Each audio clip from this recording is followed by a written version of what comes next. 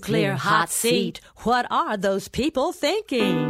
Nuclear hot seat. What have those boys been drinking? Nuclear hot seat. The corium is sinking. Our time to act is shrinking, but our activists are linking. Nuclear hot seat. It's the bomb.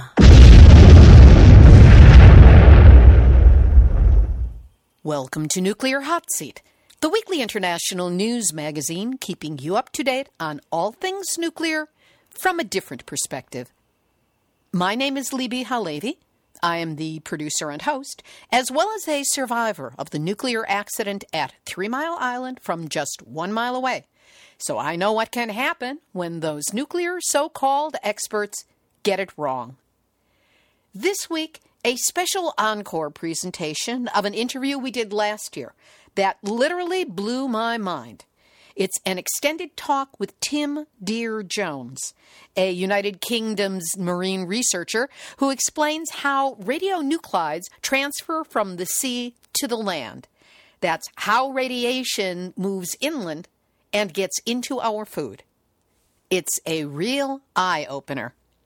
Plus, of course, Numbnuts of the Week for outstanding achievement in nuclear boneheadedness, the nuclear reactor duck and cover report on what's gone wrong this week with those crumbling rust buckets, and more honest nuclear information than has been discussed by any U.S. presidential candidate with the exception of the Green Party's Jill Stein.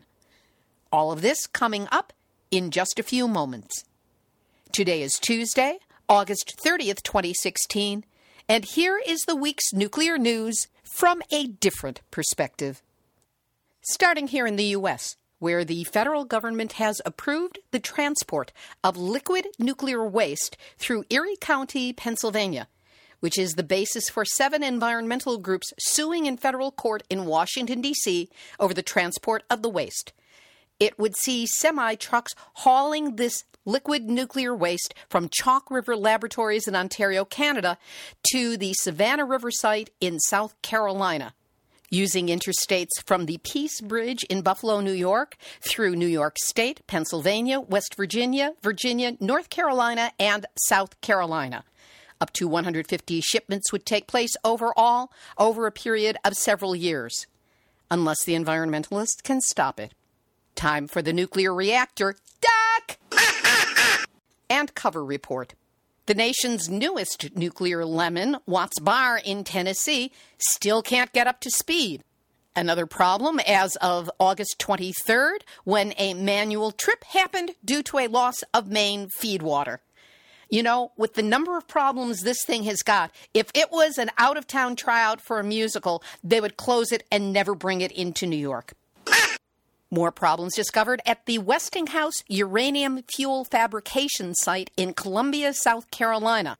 An air pollution control system pipe potentially contained enough uranium to cause a nuclear accident and exceeded federal safety limits. And the nuclear industry is researching ways to keep nuclear reactors active into old age, meaning until 2050, almost 80 years of operation. Former Nuclear Regulatory Commission Chair Alison McFarland has stated that the industry has been struggling economically in the face of cheap natural gas and that many nuclear power companies are investing the bare minimum when it comes to maintenance and upgrades. Would you trust a poorly maintained 80-year-old car? And the Havasupai tribe of Native Americans near the Grand Canyon fears for its future amid a battle against uranium mining. We'll have a link up to the article on our website, nuclearhotseat.com, under this episode, number 271. In Japan, TEPCO is preparing for the powerful Typhoon Lionrock to hit the radioactive remains of the Fukushima Daiichi nuclear power plant. When the most recent typhoon approached last week, heavy rain caused underground water levels to rise and threatened to flush radioactively contaminated water into the harbor and ultimately the Pacific Ocean. Current predictions as of today show Typhoon Lionrock hitting the Tohoku coast as a Category 1 typhoon. The center of the predicted path is around Sendai, which has 2 working nuclear reactors. Fukushima Daiichi is directly within the predicted path zone. The risk? High winds could damage contaminated water tanks. The older bolt-together tanks are highly radioactive, and some may still contain highly radioactive water or sludge. Cranes and other outdoor structures could be damaged by high winds. And plastic bags of decontaminated waste, stacked stories high, could be opened and have the contents washed back into the environment, recontaminating it all. As regards the Sendai nukes, the recently elected governor of Japan's Kagoshima Prefecture has requested Kyushu Electric Power Company temporarily suspends operation of the 2 nuclear plants there while their safety and evacuation plans are re-examined. But as governor, he has no legal power to halt operation of the reactors. Of concern to the local populace are earthquakes, volcanoes, and typhoons. The cost of the Fukushima cleanup has already topped $628 billion and is expected to climb. In light of that, note that in the United States, the Price-Anderson Act caps nuclear industry liability at only $12.6 billion, and after that, it's on the taxpayer dime. And now... Nuclear hot seat, nuclear hot seat, nuclear hot seat, numbnuts of the week. At the closing of the 2020 Rio Summer Olympics, viewers got a surprise when Prime Minister Shinzo Abe of Japan popped out of an oversized green drain pipe dressed as Super Mario, the star of the popular Nintendo video game series. WTF? This obvious plug for the 2020 Tokyo Radioactive Olympics in Japan hoped to align the progressively right-wing prime minister with the hero of Donkey Kong, whose most commonly portrayed form of video game attack is jumping to stomp on the heads of enemies. This jump-stomp move may entirely crush smaller enemies and usually deals damage to the large ones. Ego projection running away with you, Shinzo? Meanwhile, the Twitter sphere showed that this stunt backfired. One tweet read, "He appeared as Mario out of a drain pipe, but it reminded me of a meltdown. Hot nuclear fuel from a nuclear accident fell into the ground and reached the other side of the earth. Rio syndrome." With softball, baseball, and now soccer being moved from the host city of Tokyo to Fukushima, and organizers developing J-Village only a few miles from Fukushima Daiichi into a training facility for Japan's soccer team, to say nothing of surfing in the ocean off Fukushima as a new Olympic event, it appears that the only thing super about this Mario is the amount of gall he has. And that's why, Shinzo Abe, baby, yet again, you are this week's Nuclear Hot Seat, Numbnuts of the Week. If you're looking for an antidote to that numbnuts, I suggest you go to the Fukushima Fallout Awareness Network site, where they have a petition entitled No Olympics or Paralympics in Radioactive Fukushima. They're closing in on 1,000 signatures and need your support. Easy to do. Go to FFAN.us, that stands for Fukushima Fallout Awareness Network.us, and scroll down, click on the link, sign it, and share it. We'll also have a link up on the website, nuclearhotseat.com, under this episode, number 271. Internationally, Indonesia has become the 30th country, plus Taiwan, to be declared free of highly enriched uranium. With this recent milestone, the entire region of Southeast Asia is now free of weapons-usable nuclear material. Kuwait has scrapped plans to build a nuclear power facility because it's too expensive, and alternative energy sources like wind and solar power were more cost-effective. Native people around the world are fighting back against nuclear. Indigenous Australians are fighting a planned nuclear dump on sacred lands, and in Greenland, the Inuit oppose open-pit uranium mining on an Arctic mountaintop. We'll have links to both articles up on our website. We'll have this week's featured interview in just a moment, but first, my ongoing thanks to all of you who help support this show.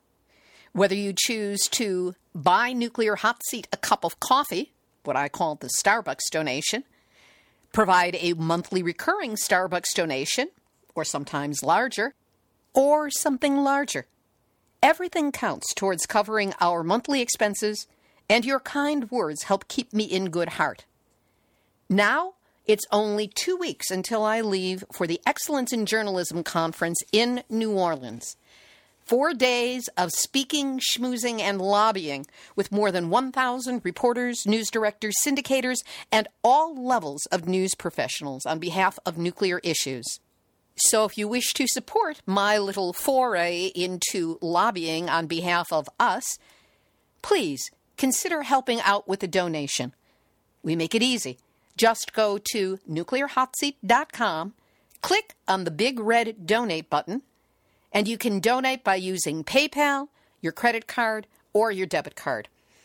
And if you're like some people I know, myself often included, and prefer the old-fashioned way, by sending a check, you'll get a snail mail address if you send an email to Nuclear Hot Seat at info@nuclearhotseat.com. Whatever you can do to help, know that I am grateful and I'm honored to be supporting this movement and all of us in whatever way I can.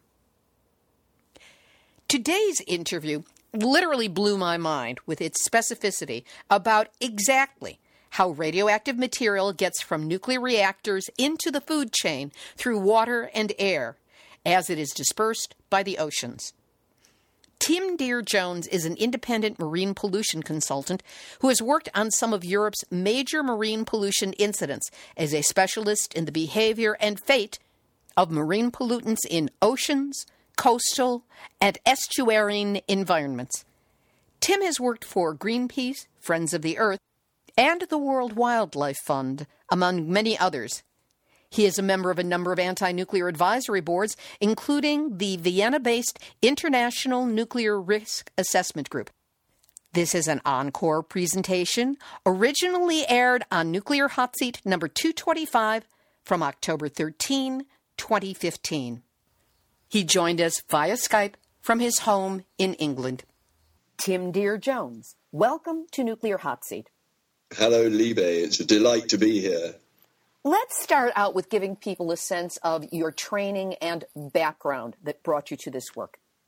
I spent a long time, I suppose, with my head in the sand, and then one day I woke up and actually there was an occasion at Sellafield where they lost a year's worth of radioactivity down the pipelines at Sellafield in a day. And it was only discovered because Greenpeace divers were working off the end of the pipeline. And in response to Greenpeace's discovery and various background questions from people like me, the nuclear industry said they had no idea of where that lost material would go or how long it would be in the sea. So that woke me up. I thought, hey, guys, they've been doing this since the 1950s and they're still saying stuff like this in the 1983s. So that motivated me, and I started work then, made various submissions at public inquiries about nuclear waste and so on, and was not really criticised on my work, but was criticised on my lack of professional training in the field, so to speak. So I went to university as a mature student and took a degree in marine sciences with a marine pollution option, and came out and immediately started campaigning on marine pollution issues, the major one of which was radioactivity. So that's how I started. What's the background on the nuclear issue as you see it that led to this carelessness or this blind spot on the part of the nuclear industry?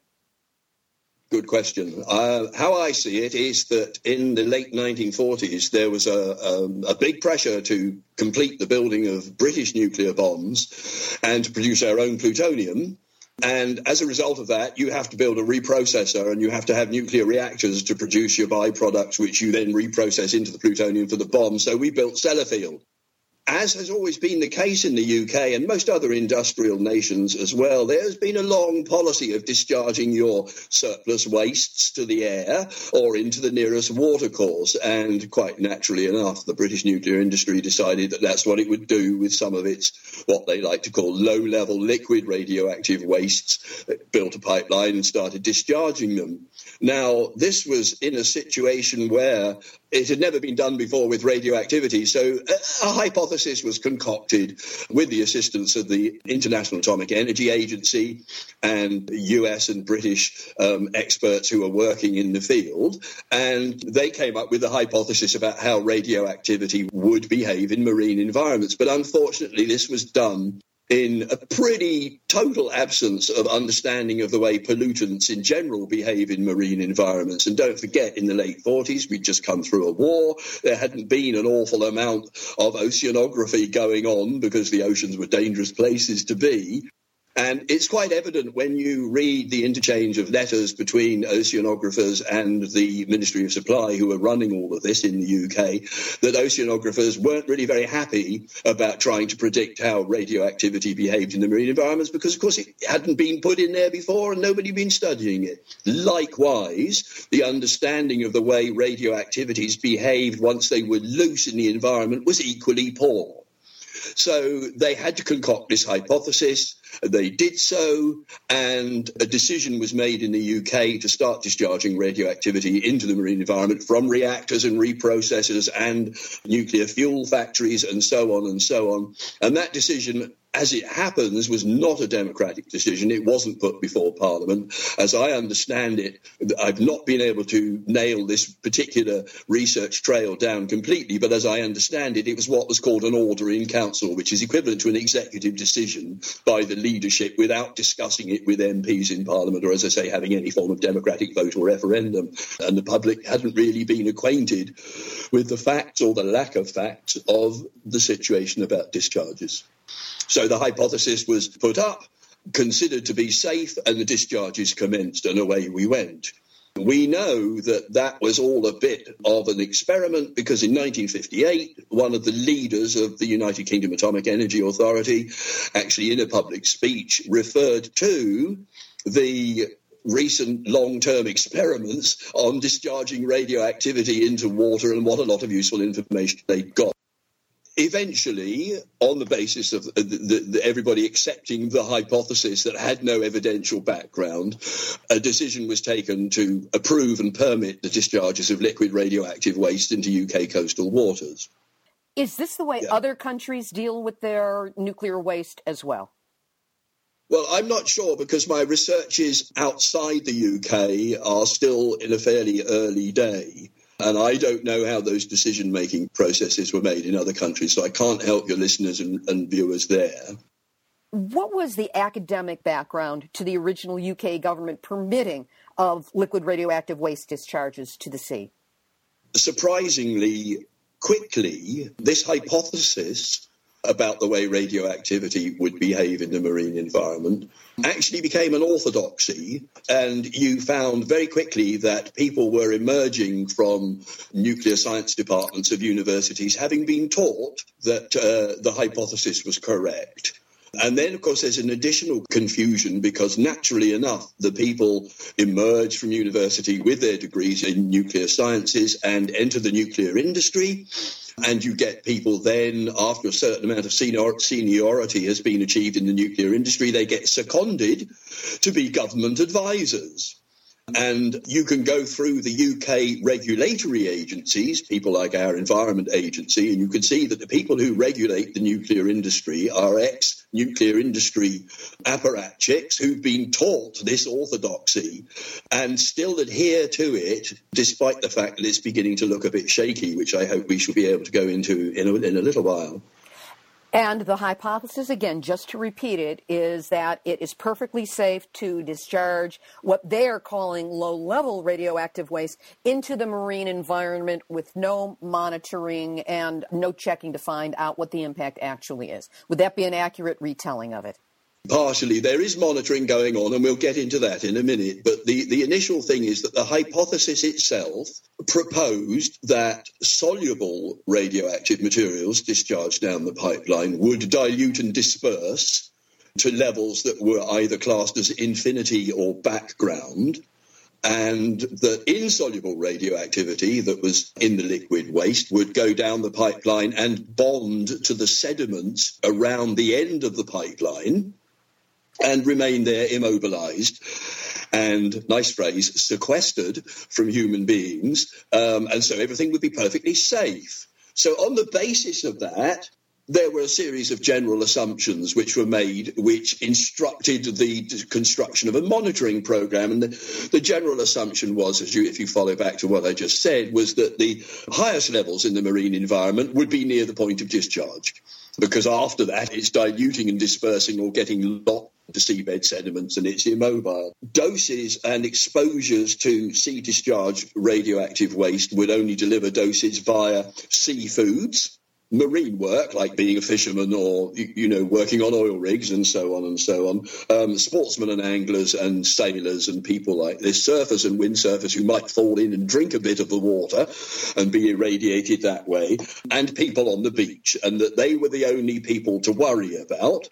And it was only really necessary to worry about them close to the discharge points, and therefore you end up with this construction. So the major dose pathways are close to the discharge points. The only coastal critical groups, which are these people who might receive the highest levels of marine radioactivity, occur close to the discharge points.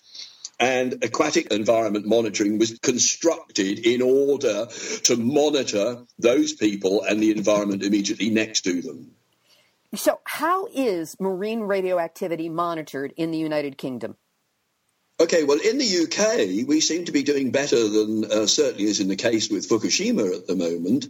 And what happens in the UK is that they do take seafood samples, but for each discharge point, looking at the groups and the seafoods which are captured near the discharge point, they only take a couple of samples a year. So you maybe have 2 or 3 fish samples in a year, and you analyse them, given that, let's say that a pressurised water reactor discharges somewhere between 50 and 60 radionuclides. Commonly in the UK, you will find that fish will be analysed for maybe 7 or 8 nuclides. So you've got a whole swathe of radioactive isotopes which are not being studied at all. So that's for the fish. Of course, they do similar work with shellfish. They monitor the seawater off the end of the pipeline, and they'll monitor sediments in the immediate area of the discharge point, but nothing further afield, and very poor levels of study. I mean, if you were going to take a sample,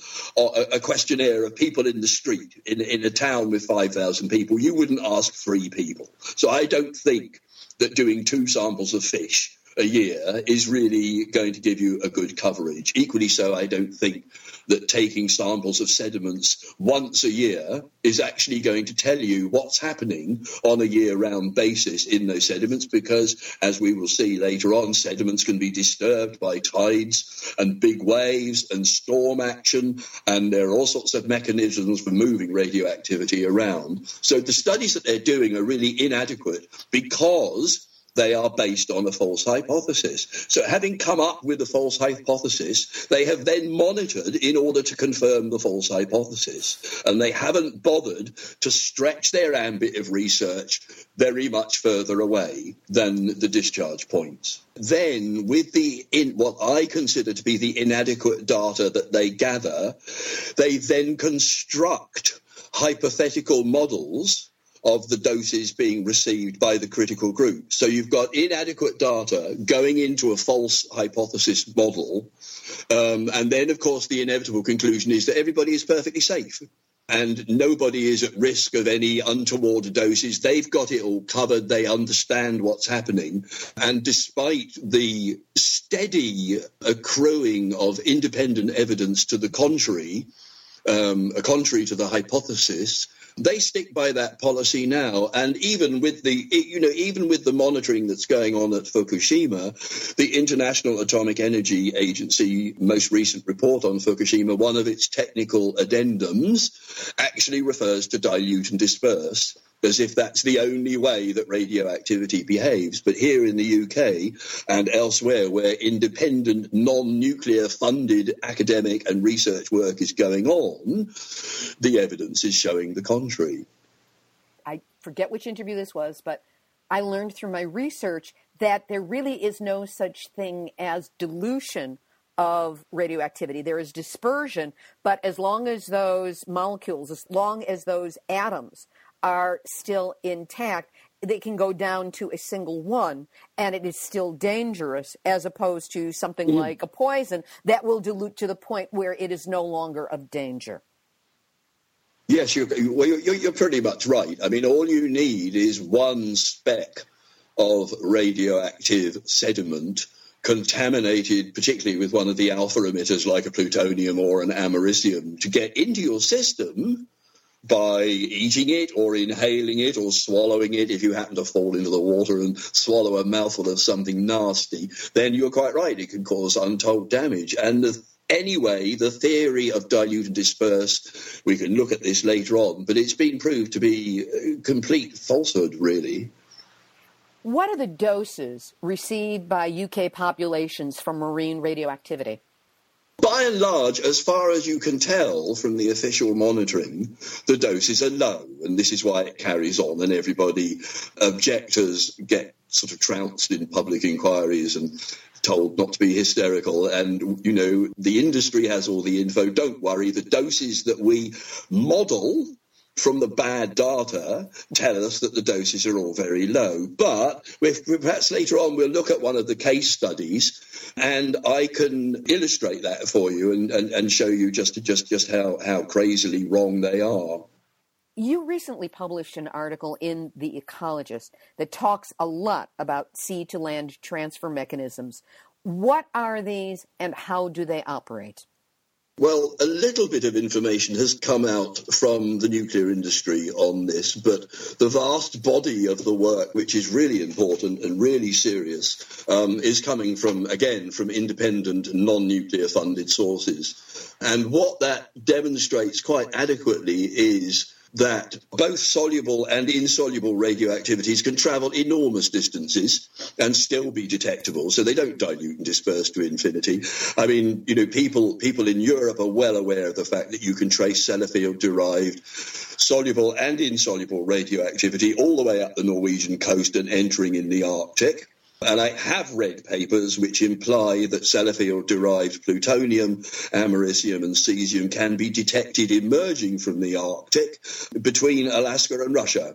So its ability to travel enormous distances and still be detected is plain and evident. The next problem is that we find that actually both forms of radioactivity, the solubles and the insolubles, can reconcentrate quite markedly in fine sediments at the top end of estuaries. Now, commonly in the UK, the ministries are responsible for the work, monitor at the mouth of the estuaries, but we've been able to show repeatedly that if you go to the top end, the landward end of the estuary, where conditions are right for the deposition of large areas of fine sediment deposits like mudflats and salt marshes and so on, in those places you find that radioactivity is 10 times higher than it is at the mouth of the estuary. Now, this is one of the things that I've been campaigning on for many years and pointing out to all and sundry that you can do this and you can show you've got this much greater levels in the inland end of the estuary, and the British government wants to take no notice. And certainly beginning to look around at US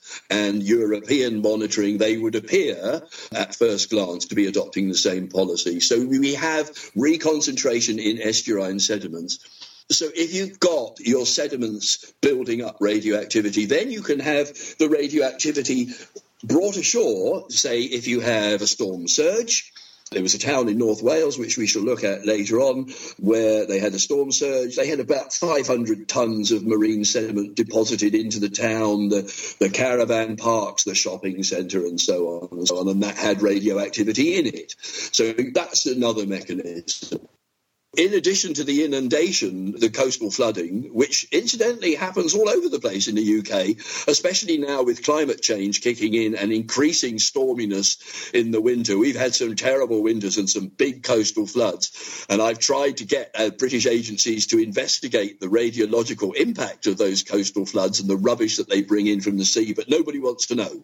Nobody wants to look at it. However, there was one example where some bright spark individuals took their own samples and paid for an analyst to have a look at them, and we'll talk about that later. But meanwhile, the next And possibly the most important mechanism for sea-to-land transfer occurs in sea spray and marine aerosols, which are generated in the surf zone.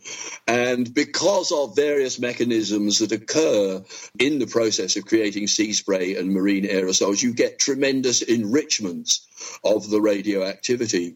So that Irish Sea marine aerosols can be shown to concentrate things like plutonium and americium by above 400 times over the levels in the ambient seawater. So that's a very significant enrichment factor, especially when you think in the context of something like Chernobyl or Fukushima and the very huge amounts that have been discharged there. So in sea sprays, you get this major enrichment occurring, and you also have quite significant inland penetrations of this radioactivity in the sea sprays and the marine aerosols. And, of course, electrical engineers who work on utility lines might be aware of the fact that you can find sea salt up to 100 miles inland, coating electrical wires and causing transmission breakdown.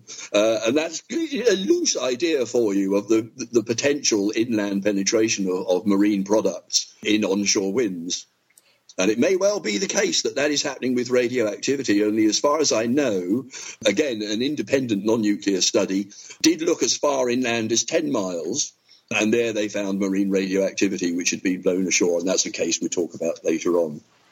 I live in Southern California, and as you're talking about this, I think of what we refer to as the morning marine layer that always comes in off the Pacific Ocean and penetrates a certain distance inland before it dissipates. So you're saying that it is entirely possible that if there is radiation present in the ocean water, it will also be present, or it can also be present in the marine layer.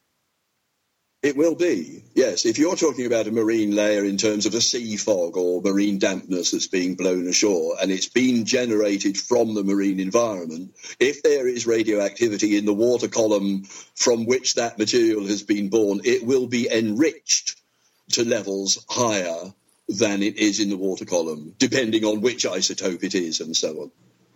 Give listeners some examples of case studies of these mechanisms. In 1990, there was a big storm in the Irish Sea, which also involved a storm surge, and a small holiday town on the north coast of Wales was inundated. This was a place called Towyn.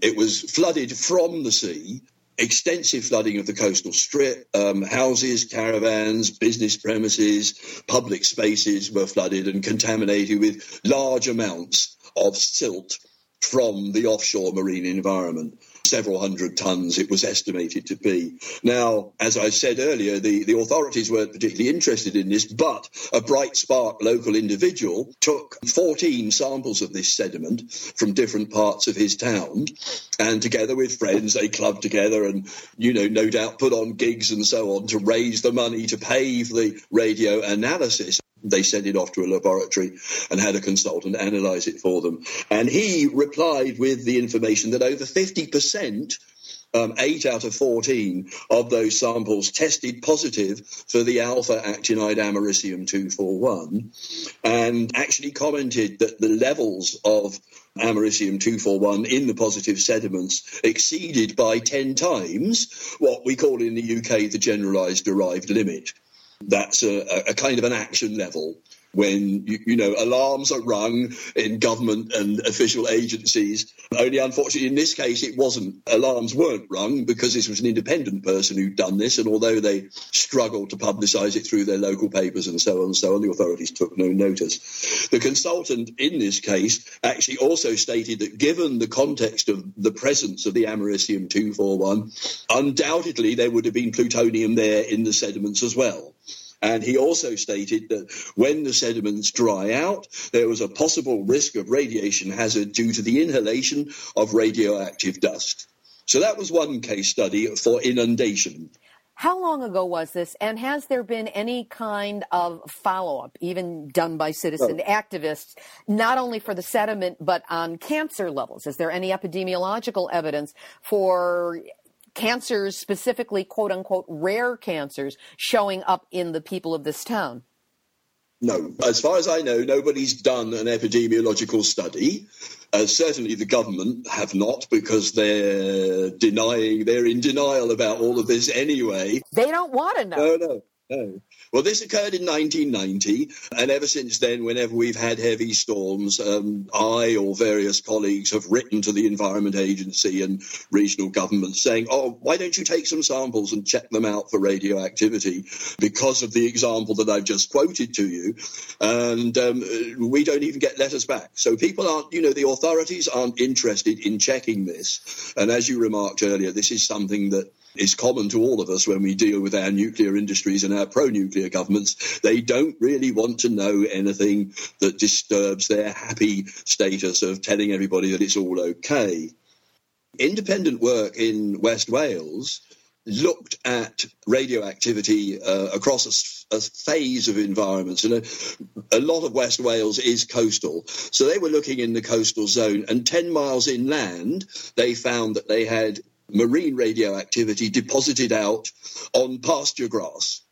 And that's all that their report said, because this was done by our local county government, but not associated with the national government at all. So what that implied was that if it was on the pasture grass, then it was inevitably entering the dairy and the meat stock food chain.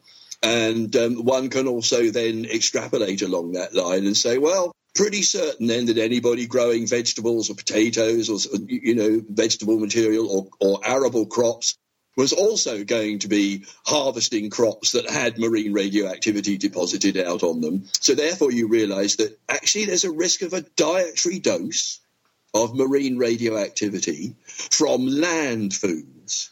And as I pointed out to you earlier on, the orthodox position is that the only dietary doses people will receive from marine radioactivity is from seafoods. But now we have this alternative thing. And then the most important point to remember about that is that if you've got the stuff blowing ashore and depositing on vegetables and so on, then obviously it's potentially available for inhalation as well, because your coastal populations are walking around in that airstream and breathing it in. So there's a potential there. So there's a definite dietary dose and an almost certain, but not yet proved, inhalation dose. Now, the problem that we have as campaigners is we don't have the money and the resources that the government have. So if we want to do radiological analysis, we have to hold a jumble sale or a bring and buy or put on gigs, and it takes ages to raise any money, and then it's often not enough anyway. So the nuclear industry have got all the cards here, and we're struggling along with our little bits of information. You mentioned before that there was an even more important study that was done about sea-to-land transfer. Tell us about that one. This occurred in the islands off the west coast of Scotland, and it was before Chernobyl, so there was no Chernobyl influence on this at all. And what happened there was a group of doctors who had access to national health funding for their research, and also they had good contacts with the Kilbride Reactor Centre, which is a centre of nuclear study in Scotland. They took patients and they decided that they would analyse their diet and compare and contrast the difference between people who are living on this island who ate strictly locally produced food and the diets of people who ate what was called ship food, because it was all brought in for the island supermarkets by ship, so none of it was produced locally. And what they discovered in their researches was that the whole island was saturated with marine radioactivity, in this case derived from Sellafield discharges. It's only a small island, it's only 15 miles in circumference, so it was a small island. But it was saturated with radioactivity, and all the foodstuffs were also, locally grown foodstuffs were also saturated with radioactivity. So the really crucial thing about this study was that for the first and only time in the UK, people were actually empirically studied. So people were sent to the reactor centre in Kilbride to have whole body radiation monitoring.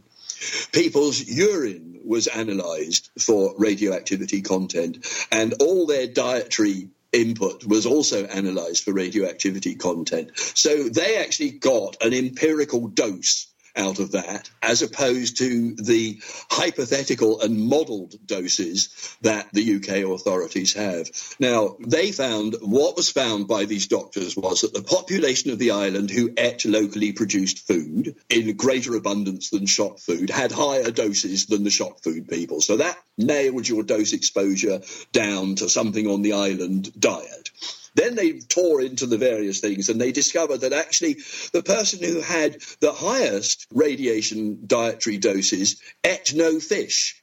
So he was getting marine radioactivity only through his terrestrial food, okay? And his seafood was insignificant because he wasn't eating any. But even people who were eating seafood were still getting bigger doses from their land food, which had been contaminated with marine radioactivity as a result of sea-to-land transfer. Now, these doses were quite small because we're not dealing with something like Fukushima, and also this particular island was 200 miles away from Sellafield.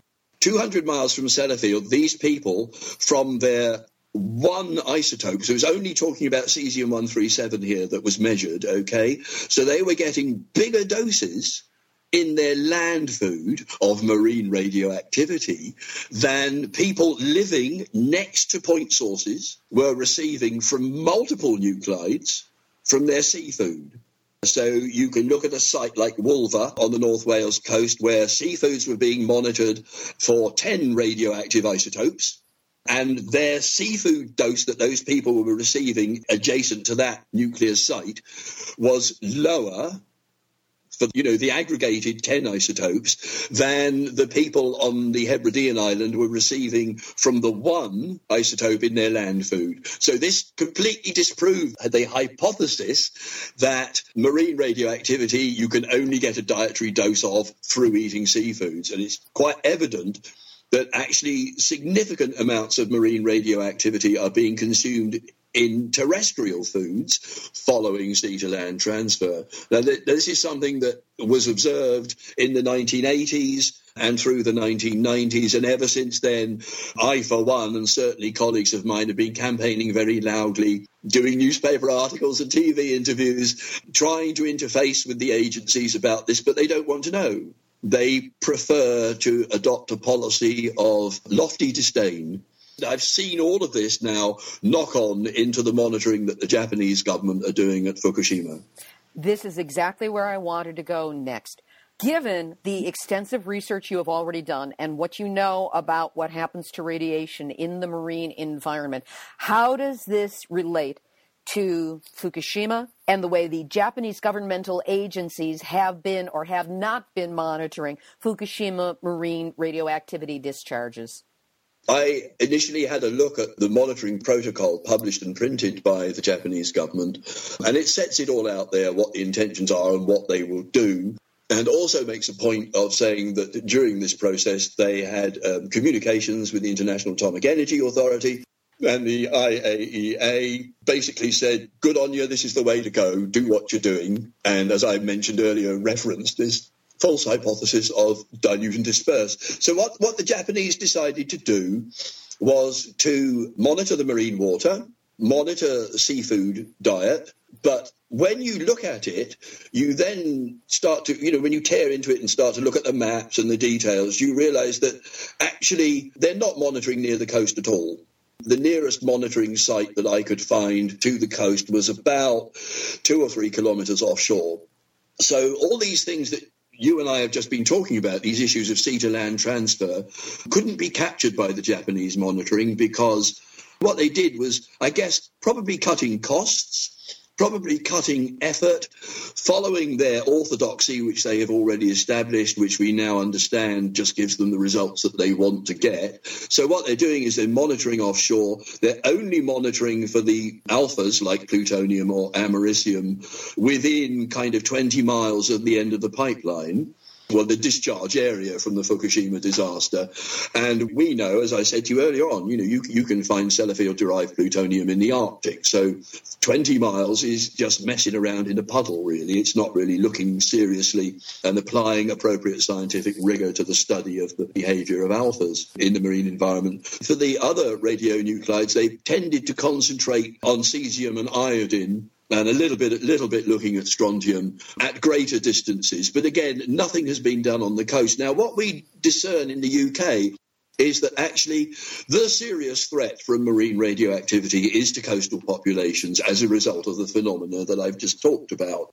For instance, we talk about coastal inundation. There has recently been a tropical storm, Etai, on the Pacific coast of Japan, which involved quite a lot of coastal inundation. And from the current way that the Japanese are monitoring, nobody is going to look to see if any contaminated water or contaminated sediment flooded into those low-lying coastal areas that were flooded, and whether there's any radioactivity there for people who may not have been affected by the fallout from the atmospheric plume. Now, we know a lot about the areas that were affected by the atmospheric plume and the people who are exposed, and indeed they're being studied, and some of them are having radiation monitoring done. In a very minor way, because Japan really doesn't want to know. They're doing everything they can to discourage individual doctors from doing any kind of examinations based on radiation. But go ahead about the way that the studies are being done. Well, just to back that up, as you implied earlier on, there is a certain amount of, again, independent epidemiological evidence in the UK to suggest that you do find very interesting clusters of cancers in the appropriate coastal areas where you've got lots of marine sediment, where you've got onshore winds, and where you've got this sea spray and marine aerosoling taking place, and where you have coastal inundations, that you do tend to find. Now, of course, actually apportioning the cause to those is an argument which is never finished, because the forces of the nuclear industry and others put enormous effort to refute those arguments. So it's very difficult. But the point is that there are cancer clusters all up and down the Irish Sea coast in areas which would appear, by my reckoning, to be areas that are suffering from various forms of sea-to-land transfer. And it's very interesting to note that a lot of these are on our west coast, where we have our prevailing winds. So the Pacific coast of Honshu, where the Fukushima marine plumes was drifting up and down in response to various marine dynamics, is also exposed to onshore trade winds for a large part of the year. So they're going to be an area which is almost certainly, I wouldn't hedge my bets. I would say that if you looked there, you would find that you had sea-to-land transferred radioactivity from the Fukushima plume, and that given the enormous aggregated radioactivity, which we still haven't adequately quantified, and which has got into the sea, and also the enormously extended chronological time of such high-level discharges, it must be that if you've got enrichments of up to 400 times occurring when you have sea-to-land transfer mechanisms operating, people along that coastal strip, somewhere or other where the conditions are appropriate, will be receiving significant doses, which may be additional to what they've already had from atmospheric deposition, but they may be doses that they have not received from any other source other than from the marine source, and the sea-to-land transfer mechanisms taking place. So I think that the British experience is bad enough, but at least we haven't had to suffer a Fukushima. And I think in the context of the enormity and magnitude of the Fukushima disaster, Japanese government and the International Atomic Energy Agency are really pulling their punches and hiding their heads in the sand. And I'll tell you what, later on, when people come to start to try and correlate the impact of the Fukushima disaster in terms of public health, they will look at the cancer incidences, for instance, in the areas known to have suffered from atmospheric deposition. And they will say, yes, well, here's, we've got so many per thousand or whatever there. But then I think because of the sea-to-land transfer mechanisms, you're going to have another population who aren't recognised currently as being exposed to significant levels of radioactivity. They too will have the health effects which will be generated by their dietary and possibly inhalation doses, and that will foul up the whole issue, because this will be seen as being an area, there is no record of radioactivity here, purely on my understanding, because the work wasn't done. And then when people are trying to contrast and compare, people will say, well, look, in these areas we've got quite high radioactivities of the same sort as well, but there's no evidence that there was any radioactivity here. The atmospheric plume did not fall on it, on these people and these areas, and the marine radioactivity all diluted and dispersed, as per IAEA would have you believe. But we know from the UK experience that this isn't the case. Those mechanisms do operate, and people are exposed, and people receive higher doses of dietary radioactivity from their land food. Then that radioactivity is being transported from the sea and deposited onto the land. They receive higher doses through that mechanism than they do through the eating of seafood or the paddling in the sea. So the Japanese authorities have really been very lax. I would call it as I said in my article, I call it a dereliction of duty, a lack of scientific rigour, and a refusal to explore new avenues, which is what science and research ought to be about, really. And what I'm reflecting on is the fact that they always say, well, we don't know if the cancer rates in Fukushima are so terrible because we don't know what the comparable cancer rate is in the rest of Japan. But what you're saying is that this is a flood of radiation that will float all boats to a higher level. They'll still be able to get away with that argument. They just won't understand why all of the numbers for the entire country, or at least the entire marine area, are being increased. I suspect that some of them will understand that very well. It looks now really as if maybe almost as much radioactivity has got into the sea as got into the atmosphere. We don't really understand how reactor accidents work in terms of what they discharge and what they don't discharge. We've never had an event like this off the Japanese coast, so nobody's been able to study these things before. So it's all hypothesis, but it does seem quite inevitable that vast quantities of radioactivity are in the sea. So the effects that we see in the UK are going to be much, much heightened in Japan, because the sheer amount of radioactivity being discharged into the marine environment is so enormous. And I do think, that those lost statistics in those coastal areas which will be affected will actually be allowed, or will help to skew the statistics that come out about radiation-linked illnesses and the incidence in areas known to suffer. Tim, this has been a mind-blowing interview with you to get this information and understand the mechanism by which it transfers inland. That's extremely important, not only in Japan and, of course, in the UK, but here in the United States, where we think we're immune to this. And there's a tiny amount of study being done of seafood and kelp, but I don't know of anything that's being done on this particular angle. So I know that this interview is going to be met with an intense amount of interest by a lot of people, including some organic farmers we know who are involved in our movement. For now, Tim Dear-Jones, I want to thank you for being my guest this week on Nuclear Hot Seat. Thank you for the opportunity to share my desk and field research findings with you and your listeners. Bless you all. That was Tim Dear-Jones. We will have a link up to some of his articles and a means of contacting him on our website, nuclearhotseat.com, under this episode, number 271. Activist shout-out, and it's combined with the final thought this week. It's a big shout-out to the Native tribes, First Nations people, and all those who stand with them in Cannonball, North Dakota, in a growing international protest against the proposed Dakota Access Pipeline.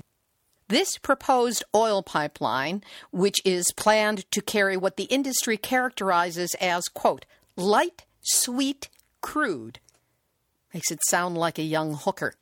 They plan to use the pipeline to cross the Missouri River and the Cannonball River, which are lifelines carrying water to many tribal and non-tribal people. It threatens sacred sites and is adjacent to treaty lands. Now, oil pipelines are well known to leak. It's an inevitable, consistent, and constant consequence of their creation. In 2016 alone, the Keystone Pipeline leaked near Freeman, South Dakota, spilling about 1,700 gallons. A crude oil pipeline broke near Rosette, Wyoming, spilling about 1,500 gallons of crude oil into a creek bed. Texas Eastern Spectra Energy's pipeline exploded, injuring one man, destroying his home, and damaging several others in Westmoreland County, Pennsylvania. Shell Oil's pipeline leaked near Tracy, California, spilling about 21,000 gallons of crude oil.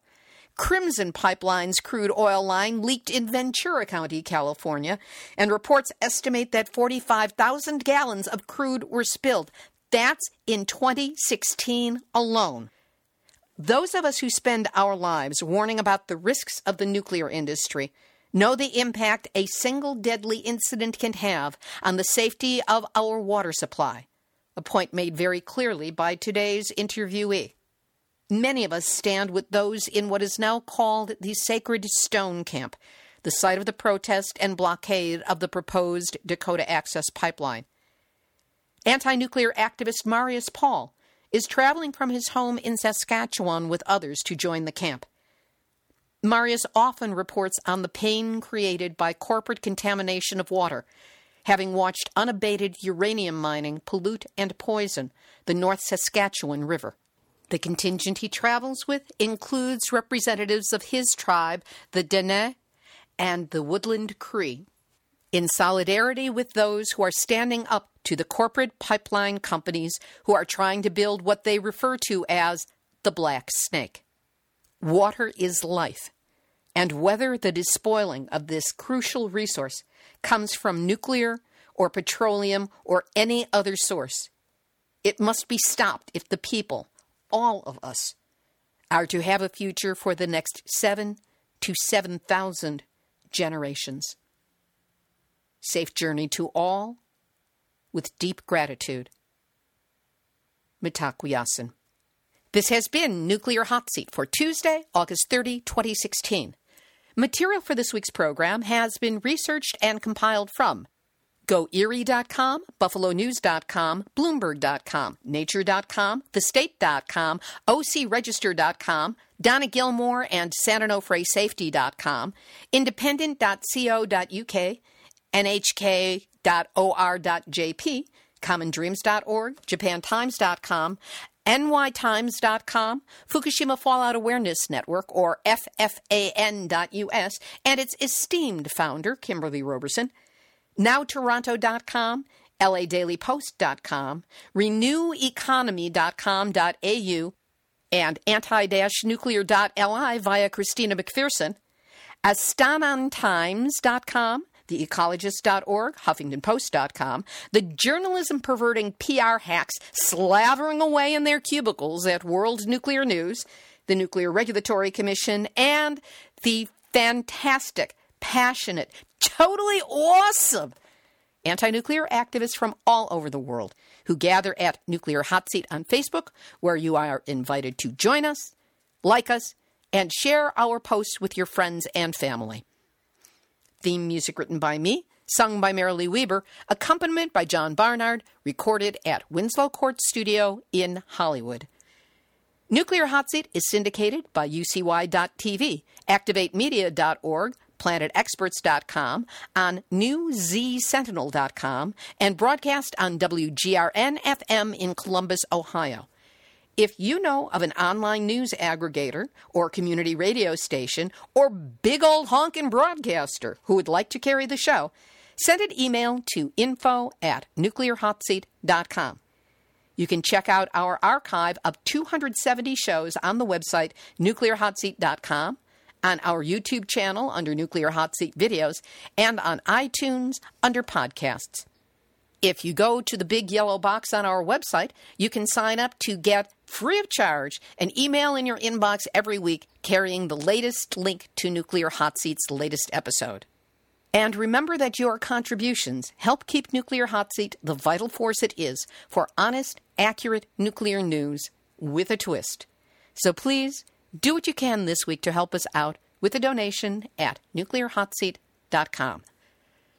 Nuclear Hot Seat is the activist voice on nuclear issues, so if you have a story lead, a hot tip, or a suggestion of someone to interview, send an email to info@nuclearhotseat.com. We are copyright 2016, Libby Halevi and Heartistry Communications. All rights reserved, but fair use allowed as long as proper attribution is provided. This is Libby Halevi of Heartistry Communications, the heart of the art of communicating. Reminding you that Nuclear Hot Seat is downloaded in 112 countries. So if you feel like you're alone with the work you're doing and your concerns, you are not alone. We are linking, and that's because we have all had our nuclear wake-up call. So don't go back to sleep, because we are all in the Nuclear Hot Seat. Nuclear hot seat, what are those people thinking? Nuclear hot seat, what have those boys been drinking? Nuclear hot seat, the corium is sinking. Our time to act is shrinking, but our activists are linking. Nuclear hot seat, it's the bomb.